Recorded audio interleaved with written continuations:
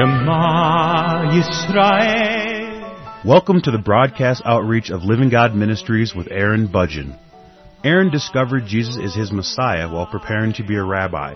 He now teaches for several organizations and is the teaching pastor for Living God Ministries. Strongly distinguishing between the Old and New Covenants, Aaron presents the Scriptures from a Judaic and historical frame of reference. Join Aaron now as he reveals the reality foreshadowed and the new life we can now experience because of what the Lord Jesus accomplished for us.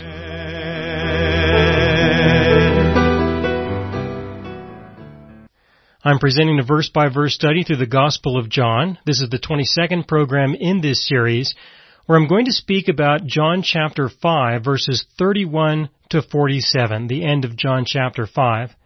In the previous program, I was explaining that Jesus provoked a conflict with the religious Jews. He provoked this conflict by healing a man at the pool of Bethesda, one who had an infirmity for 38 years, and that Jesus healed him on the Sabbath day.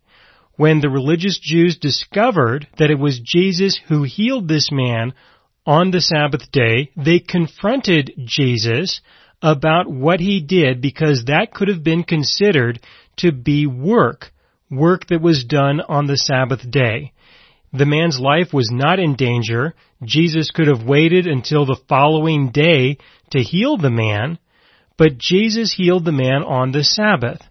Now, this was considered to be a work by the religious Jews, and the punishment, the penalty for violating the Sabbath law according to the Mosaic law is to be executed. And they had one witness. That was the man who was healed. They needed to have 2 or more witnesses according to the law, but even so, with just one witness, they confronted the Lord Jesus about what he did. And he responded to them and told them that he was God, that he's the one who healed the man, and that he was God, because clearly this would have required a divine healing, divine intervention in this man's life, or at least I believe there was enough evidence to show that this was clearly a divine healing, even though this could probably be debated to some extent. Either way, Jesus responds to the confrontation. He responds and uses the opportunity to explain to the people that he is God. And in the previous program, I explained the different ways that Jesus revealed that he was God, the testimony of the works that he did, the fact that God would give him the authority of judgment, that he would resurrect people from the dead, and that he would give people eternal life. These were phrases that he used, and in addition to that, he referred to himself as the Son of God, and I explained from Isaiah chapter 9, verse 6, that this was a recognition, this was a phrase that the Jews would have recognized, that Jesus was stating that he really was the everlasting Father, the mighty God, by referring to himself as the Son of God, according to Isaiah chapter 9, verse 6. And I also quoted from Daniel chapter 7 with regards to Jesus being the Son of Man. So this was in the previous program. In this program, I'm going to move on into verse 31, where Jesus explains that he has 4 witnesses who will testify on his behalf. So they had one witness against him, and he himself had 4 witnesses in his favor concerning who he really is. Beginning in verse 31, this is John chapter 5, verse 31, it says, "If I bear witness of myself, my witness is not true." Now, this is according to the law that his own personal testimony about himself would not qualify as a defense. It doesn't mean that just because he said something good about himself that it isn't true. It just means that in the context of the laws of the Sanhedrin, his own testimony about himself would not be considered to be an acceptable testimony if he was brought to trial. Continuing into verse 32, "There is another who bears witness of me, and I know that the witness which he witnesses of me is true. you have sent to John, and he has borne witness to the truth. Yet you did not receive testimony from man, but I say these things that you may be saved. He was the burning and shining lamp, and you were willing for a time to rejoice in his light. But I have a greater witness than John's. He's referring to John the Baptist in John chapter 5, verse 32 to 36. Jesus is referring to John the Baptist, who was a testimony of Jesus. Now in verse 34, Jesus states, "Yet I do not receive testimony from man," in the sense that Jesus personally did not require the testimony of John the Baptist, but they considered John to be of importance. They considered him to be someone who was sent by God, at least to an extent, because they were willing to rejoice in his light. And the main reason why they were able to rejoice in John the Baptist, even though I explained in the programs related to John chapter 1, that they questioned John about who he was. They questioned him because they wanted to know if he was the Messiah, if he was the prophet. It was not as if they disagreed with John. They just wanted to understand who he claimed to be and what his role might be within the society. But they did rejoice in John the Baptist because he was encouraging people to return to the Mosaic law. That was what water baptism was about. They certainly would not approve of him baptizing Jews. However, they could rejoice in the fact that he was encouraging people to rededicate their lives, to recommit their lives to a life of repentance and obedience to the Mosaic law. That was what John the Baptist was doing when he baptized people with water in the way that he did. And so the religious Jews could certainly rejoice in the conclusion of what John the Baptist did. They could rejoice in the conclusion in the sense that John would produce a new group of people who would be committed to the Mosaic law, and the Pharisees could certainly embrace these people and encourage these people and teach and disciple these people. For them, this would be a good thing. However, John also testified that Jesus is the Messiah, that he would be the one who would baptize people with the Holy Spirit, which meant that through the Lord Jesus, people would be saved. They would be made alive by the indwelling presence of the Holy Spirit of God, the Spirit of God that was lost in Adam in the Garden of Eden when Adam and Eve violated the law by eating from the wrong tree, the tree of the knowledge of good and evil. And so again, in verse 32, Jesus speaks about John the Baptist. Even though Jesus doesn't need John's testimony, the people who Jesus was speaking to would have accepted John's testimony. Again, in John chapter 5, verse 32, there is another who bears witness of me, and I know that the witness which he witnesses of me is true. You have sent to John, and he has borne witness to the truth. Yet I do not receive testimony from man, but I say these things that you may be saved. He was the burning and shining lamp, and you were willing for a time to rejoice in his sight. But I have a greater witness than John's, for the works which the Father has given me to finish, the very works that I do, bear witness of me that the Father has sent me. And so in addition to John the Baptist, he has the works that he is performing, such as the work that they are confronting him over, that they are confronting him over the fact that he healed this man. There is more than enough evidence to show that this healing was most likely a divine healing. It was a work of God. Jesus spoke about this in the previous passages where he stated that his works testify of the truth that he is God, because these are works of God. These are works that only God could perform. Therefore, he must be God. And here he refers to this again in verse 36, where he speaks about the works as a testimony on his behalf.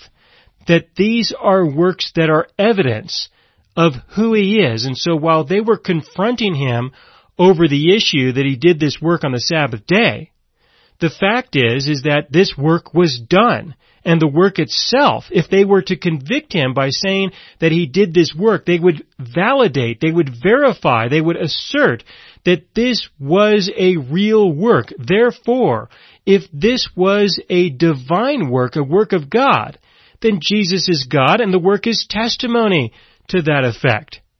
Continuing into verse 37, and the Father himself who sent me has testified of me. You have neither heard his voice at any time, nor seen his form, but you do not have his word abiding in you, because whom he sent, him you do not believe.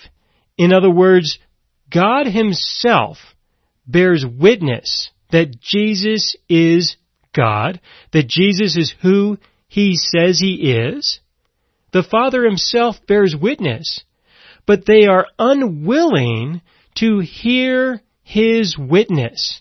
This healing is one example, the healing of the man at the pool of Bethesda. This is an example. They are so focused on the fact that this could be a violation of the Sabbath law that they are ignoring the work of God. They are ignoring the testimony of God. He himself is bearing witness, but they are not hearing his witness. They are not hearing, they are not seeing, they are not understanding, they are not recognizing the witness of God. In verse 37, you have neither heard his voice at any time, nor seen his form, even though his form was right in front of them. They were not willing to acknowledge that he was God manifested in the flesh. And so because of their refusal to recognize the truth, Jesus is able to say, you are not hearing his voice, you are not seeing he who is right in front of you. And in verse 38, but you do not have his word abiding in you, because whom he sent, him you do not believe. They did not believe the truth. They did not believe the testimony of God. They did not believe the word of God. They did not believe what God had to say in the Scriptures. And so how could they believe the things that he has to say now openly and directly to them? How would they know? How could they relate to the things that were being said? There was no way that they could make the connection with the person who already spoke, who already gave his testimony of himself in the Scriptures, and who he is right in front of them, speaking with them at this time right now.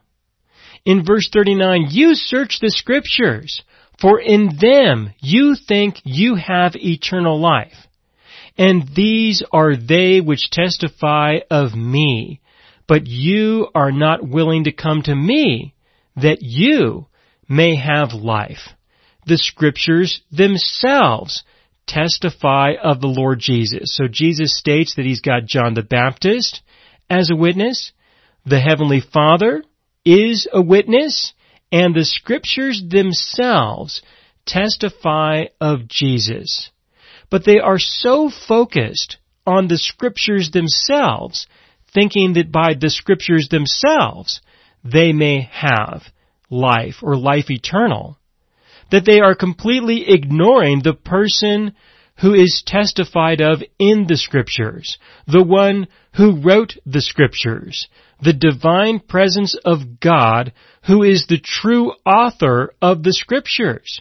Their dependency was on the Scriptures. In this case, you could say that their dependency was on the Sabbath law. You have the law that is written down, and their dependency is so focused on the Sabbath law itself, to be sure that they live in obedience to the Sabbath law, that they do no work, and also that they execute anybody who does.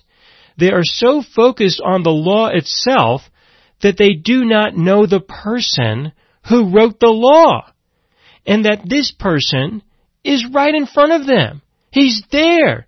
He's the one who wrote the law, and he is the one who healed the man on the Sabbath day, which is also a way of stating that his divine work of healing the man is not a violation of the Sabbath law.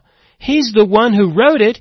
He came to live in obedience to the law. Clearly, he's not going to violate the law. This is their belief that if a person heals someone on the Sabbath day, when that healing could have waited until the following day, if they heal this man on that day, then that person could be coming within the boundaries of possibly violating the Sabbath law. And so because he could possibly come within the boundaries, they are making the assumption that it is a violation just to be safe, just to be sure, just to be certain, just in case.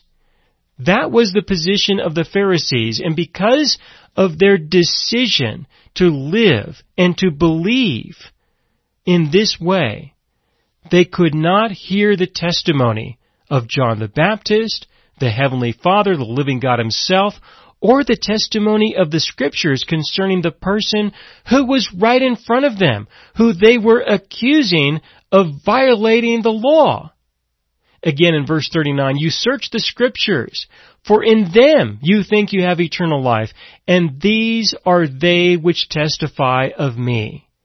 And they did believe this.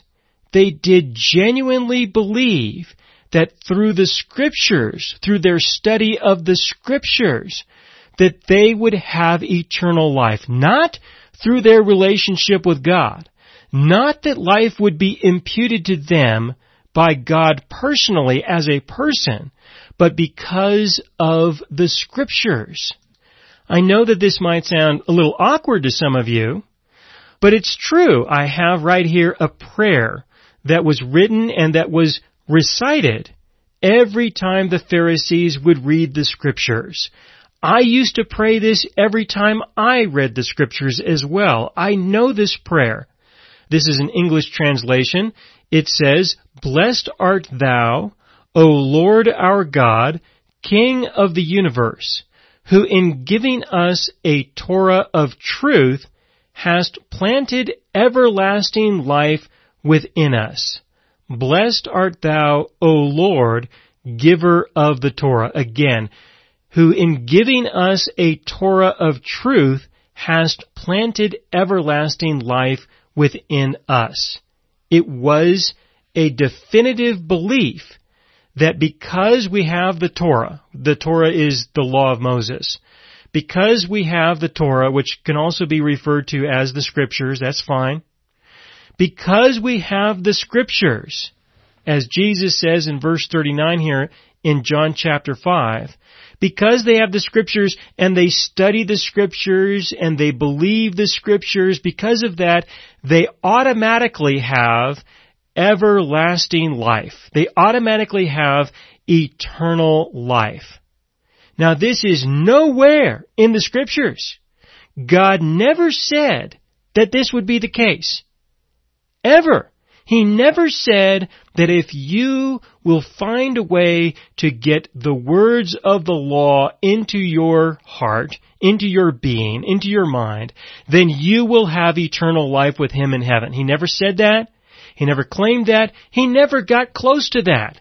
That simply was never revealed by God at all. It is a complete and total assumption that the Pharisees have made, I personally believe, because they recognized that there was no other way that they could have eternal life, and so they just decided that this would be the way. It would be convenient. It's all that God gave them, and so it must be the way. The law was given in order to show people that they had a need for eternal life. It was an assumption that the people could have eternal life by the law, but that was not true. The Scriptures testify of a person, of a Messiah, of a Savior, of a person who would invoke a new covenant, another covenant, and that this covenant could be invoked, would be established because he would forgive people's sins. He would forgive people's sins so that they would be set free from the old covenant, from the law, because the law demanded obedience or death. Jesus died on our behalf, and through that we receive forgiveness, and he provided us with forgiveness so that those who will believe and trust in Jesus for who he is, he would give them the Holy Spirit, the Spirit of life, who would dwell within them eternally, because there would be no sin left unforgiven that would cause the Holy Spirit to depart from anyone ever again according to the law of sin and death. And so when Jesus tells them in verse 39 that you search the Scriptures, for in them you think you have eternal life, and these are they which testify of me, but you are not willing to come to me that you may have life, he was making a clear division. Jesus was making a clear division between himself and them, stating that they do not have eternal life, and that he is the one who does, and that he is the one who gives eternal life. Just as he testified in the previous verses that he is the person who can resurrect the dead, and he is the person who gives people eternal life. In verse 40, but you are not willing to come to me that you may have life. I do not receive honor from men, but I know you, that you do not have the love of God in you. Which would be understandable, considering the fact that they are confronting him right now over the possibility that maybe he violated the Sabbath law with their one witness, knowing full well that they need 2 or more witnesses. They are more concerned about confronting Jesus about the healing that he did than the healing that he did. The fact that this man was healed. There is no love in them, in their hearts. There is no love of God within them. No concern for the man who was healed. No concern for the Lord Jesus and for what he did and how he participated in the work of God. And no love for God himself as a person, for the fact that he was gracious and loving enough to heal this man. They do not have the love of God in them. And Jesus expresses this in a way that he is a witness who can testify against them that the love of God is not in them. And that would be a profound testimony, considering the fact that they are approaching him and confronting him in this way that is completely inappropriate. He can clearly state that this represents the lack of the love of God within them. And should he be called upon by the living God to testify against them when they die and they go before him in the kingdom of heaven, then he will certainly be able to testify against them. Now, he's also stated that he is the one who issues judgment. So he is a witness, and he's also the one who will issue the judgment. They need to take him seriously. But then he goes on. In verse 43, I have come in my Father's name, and you do not receive me. If another comes in his own name, him you will receive. How can you believe, who receive honor from one another, and do not seek the honor that comes from the only God? Do not think that I shall accuse you to the Father. There is one who accuses you, Moses, in whom you trust. For if you believed Moses, you would believe me, for he wrote about me. But if you do not believe his writings, how will you believe my words? Jesus tells them directly that it is Moses who will testify against them. That even though Jesus could bear witness of the fact that they did not have the love of God in them, Moses could also be a witness to testify against them. Jesus and Moses, he has two witnesses against them before the Heavenly Father who can pass eternal judgment against them. He has four witnesses who will testify on his behalf: John the Baptist, his works, God himself, and the Scriptures. And he has two witnesses who can testify against them, himself and Moses. They should take him seriously. And I will continue with this in the next program. Thank you for listening. This program is the 22nd program in the verse-by-verse study on the Gospel of John.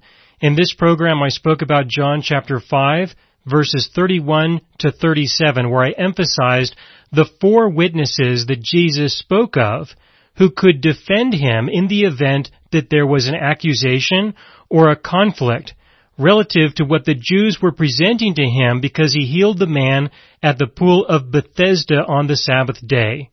He presented four witnesses who would speak on his behalf concerning his identity as God and his right to heal someone: John the Baptist, his works themselves, the living God himself personally, and the Scriptures.